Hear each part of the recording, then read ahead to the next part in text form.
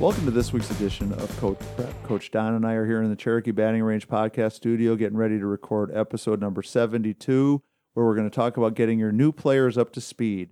When you add new players to your team, things that you need to be doing, things that will help you get the new kids folded into the team as quickly and as effectively as possible. Before we do that, let's talk about our sponsors.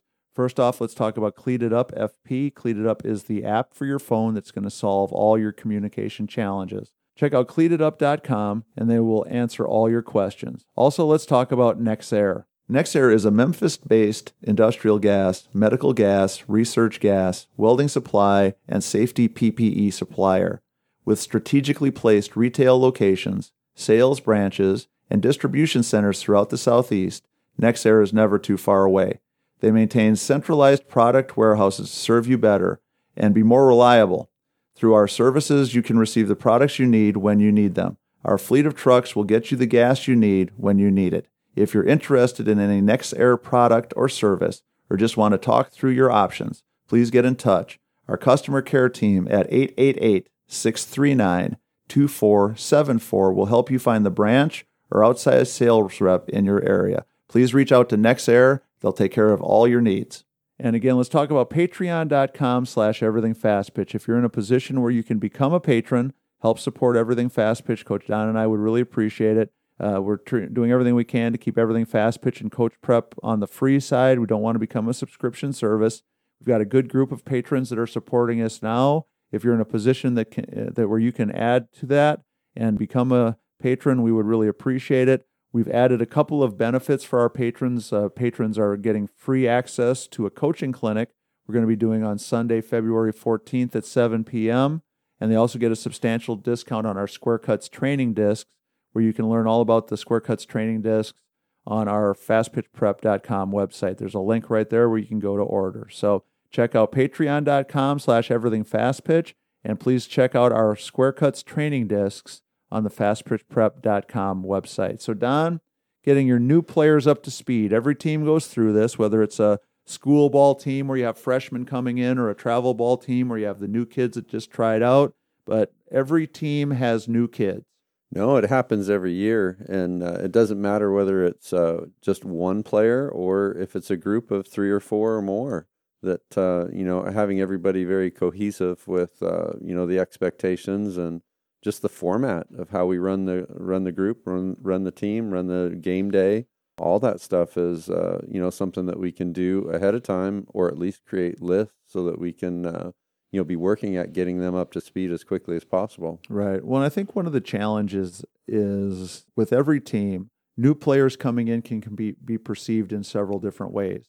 At the school ball level, at the college level, when a new freshman comes in, there's always some excitement that we're adding new players and new people are joining the family, but there always is a little bit of apprehension, because that means that there's a senior or junior or sophomore that now has a new player coming in that's competing with them for playing time and for a spot in the starting lineup. And so I think as coaches, we have to be aware of the fact it's a double-edged sword. Both sides, Part of it cuts the way we want to, and it allows us to add more talent and more skilled players and more kids that are going to help our team be more successful.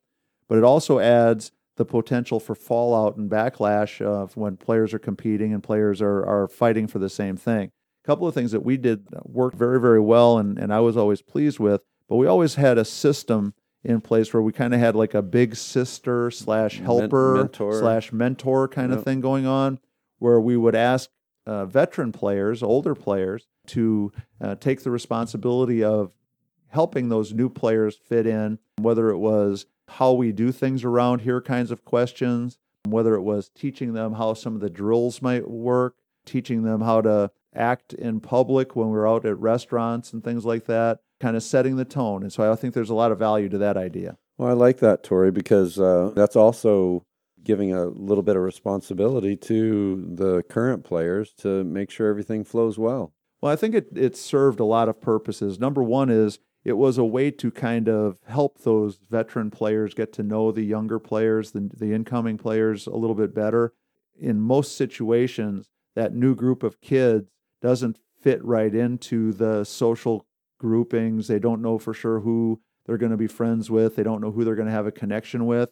And so by kind of forcing it at the beginning, kind of setting it up where they have to spend some time together and have to get to know each other, I think that helped gain momentum and helped it push things in the right direction. Again, I think, the times that it worked out by far outweighed the times that it didn't. But so I thought that it was a really good tool and a way to kind of start to break down those divisions a little bit, kind of get them to be connected a little bit more on a personal level, not just on a softball level. I think the travel teams, Tori, often they're usually pretty good about welcoming the new players, especially on rosters that aren't that big. That new player is really filling a void that's needed. They're maybe more comfortable welcoming that particular player, right. So that's kind of nice too. Yeah, well, in the travel ball setting, it's a little bit different. Obviously, in the college setting, you're bringing in new players that are very clearly competition and family and competition, yeah. And typically there's going to be an age difference. The typical senior's 21, 22 years old. The typical freshman's 18. I don't think there's a single college senior that looks back at who they were when they were a freshman and goes, wow, I was cool back then, or wow, I was, I really knew what was going on, or wow, I had it all figured out. We're a lot different now. Yeah, I think they come into a collegiate program and they don't know much, and they leave thinking that they've really accomplished a lot and learned a lot. In travel ball, when you're adding a new player, I think you're adding somebody that's of comparable age, and in a lot of cases, somebody that the players are already pretty familiar with. Sure. There are certainly those programs around the country that have players from all over,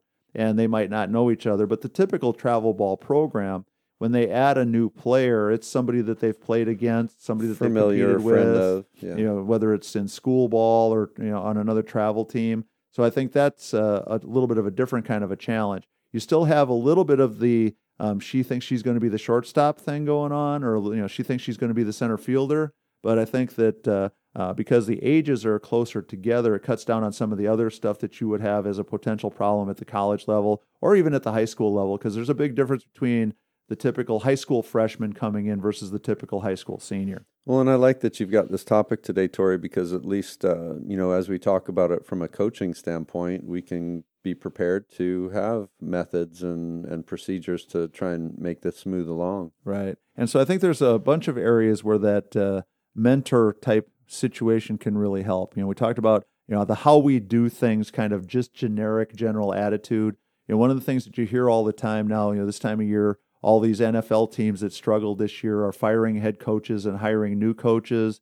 And one of the things that you're constantly hearing is we have to change the culture. We have to create a culture. We have to have a winning culture.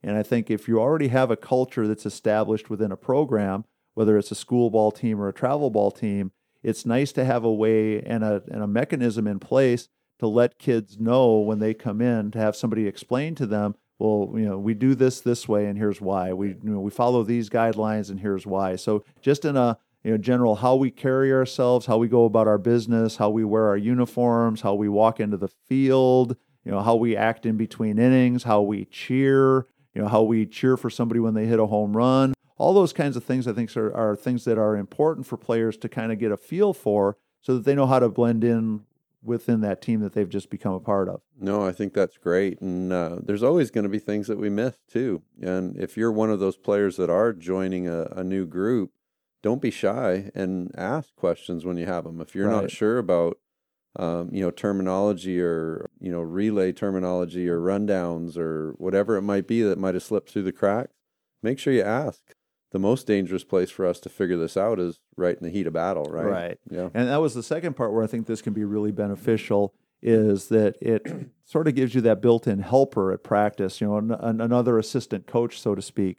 I've always said that really good coaches empower their players to the point where they show up at practice and they don't just have one or two coaches or three or four coaches. They've got 12 kids on the roster and they've got 4 coaches in the dugout. They really have 16 coaches who show up every day because they're all working together and helping each other. And that assistant coach idea, that helper idea, I think can be really beneficial because it does a lot of things. One is it's one more way for that new player to know all the drills, to know how things are going to happen in practice. So if you're a team that typically does a hitting circuit, let's say, and that's part of your practice when you get together, if you've got a veteran player who knows the drills and can explain them and teach them, instead of you having to go through and review for everybody one more time when some of the players don't need the review, you can count on those veteran players to kind of give that quick intro, to give that demo, so that when they are doing an inside-outside drill or a two-ball drill or whatever it might be, that they can learn how to do it and how to get some benefit from it right away without you having to always worry about it as a coach. Right, and follow around for the entire workout. Right. But you can still check in. Yeah. Make sure it all happened. And I think that in a hopefully perfect world, you've got your players empowered to the point where you trust them to do a lot of that, and then you can kind of supervise instead of having to be in the trenches. But also then, like how you do things in game, what your bunt coverages are, what your first and third plays are, how your relays work, all that kind of stuff. If, let's say, we've got a new person who's an outfielder and she's standing out in right field with a veteran who's played right field before, instead of you having to stop everything and get the chalkboard out one more time to draw pictures, they can kind of be having an ongoing conversation. Okay, so now we're making a throw to third base. From this position, our goal is to throw that long hop. So you want to throw that ball that hops out in front of the third baseman far enough that it takes a good, easy hop for her to handle. And that's our strategy. We're not trying to do anything else. And so, I'll do the first couple, watch me, you can kind of see how I'm going to do it. And then, you can jump in and see if you can do it too. And then we'll work on helping you figure out, if you need to improve anything. Yep. And again, that conversation can be really nice, organic, easily delivered and easily accepted from a player because there's no threat involved. If we have those veteran players doing that kind of thing, then I think it eases that transition, helps the new player feel accepted easier and faster, but it also makes practice just that much better. Because there's nothing more frustrating, I believe, for a player who does know what's going on than to have things stop over and over and over again because one player or two players don't know it, and they've got to go through the explanation for the 13th or 14th or 15th time. So let's just use a travel ball team that's in 18 and under. You have one player who's been on the team since that coach started with them when they were 12. Right. So that means every spring season and every fall season, that player has listened to the coach, get out the chalkboard, draw the lines, draw the pictures, sketch it in the dirt, however they do it, to the point where that player probably could do the demonstration, could do the coaching. And I think for that player, it gets a little bit old having to listen to the same thing one more time. But I think for that player, it'd be a little bit of fun to be able to get to share it. Yeah, and to be coaching up their teammate, to help their teammate get it. And so I think that's an even more important place, is what we can do at practice and how we can kind of streamline practices to have the veteran players helping the younger ones. And then the last place is in game, because there's lots of stuff that teams do in game that's just kind of traditional, that's ingrained in what they're doing, in certain plays that they run for sure. But just simple things like, if I'm not in the lineup, what am I supposed to do in between innings? If I'm not in the lineup, what's my job supposed to be? If I'm not in the lineup, should I be trying to jump out there and catch for the catcher while she gets her gear on? Those kinds of things that I think are really valuable, that if a veteran player can kind of bring a younger player up to speed, I think that's going to be really beneficial. No, I think that's exciting for sure. And just as a coach, if we have a plan, that's going to make things a lot smoother. I had something just kind of I thought of as well, Tori, is that on our travel teams, parents as well, they're kind of in the dark as to how things flow and what's expected, and when they can interact or when they can't, and those type of things. And if there's a team mom or a assistant coach that can help get them comfortable as well as to what the routine is, then it can flow a lot smoother as well. Right, because I think something that you're touching on, let's say you have a new player who's coming from a team where the coach encouraged parents to get involved and get out on the field and help at practices or help in pregame or whatever, and you have a new player coming from that environment to an environment where it's different. Sure. Not right or wrong or better or worse, just different. So maybe on this new team, the coaches on game day don't want any feedback from anybody. They don't want the players interacting with their parents. They don't want the parents coaching their own kids up. Passing snacks and drinks and refreshments and all that kind of stuff. So I think again the idea of that veteran leadership, being able to help everybody get on board and get on the same page, could definitely make for a much happier and more peaceful situation and transition. Because the sooner your new players become players, and the sooner the rookies become team members, And the faster you can get to that point, the happier everybody's going to be. And then the last thing, and this is something that I think about all the time, another one of Tori's mistakes from younger days of coaching, we used to have a situation where the younger players had different responsibilities and different duties. Sure. And in hindsight, and I can understand,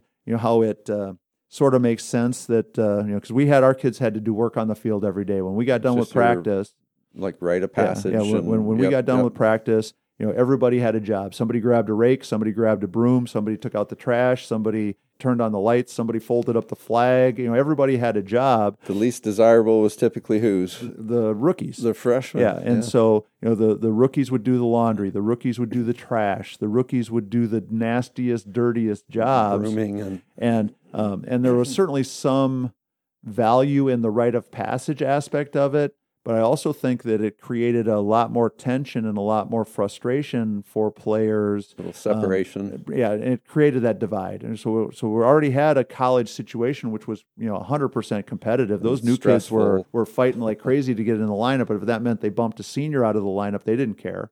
Right. And you had a senior who was trying to hold on to her job as hard as possible. I think it created some situations where.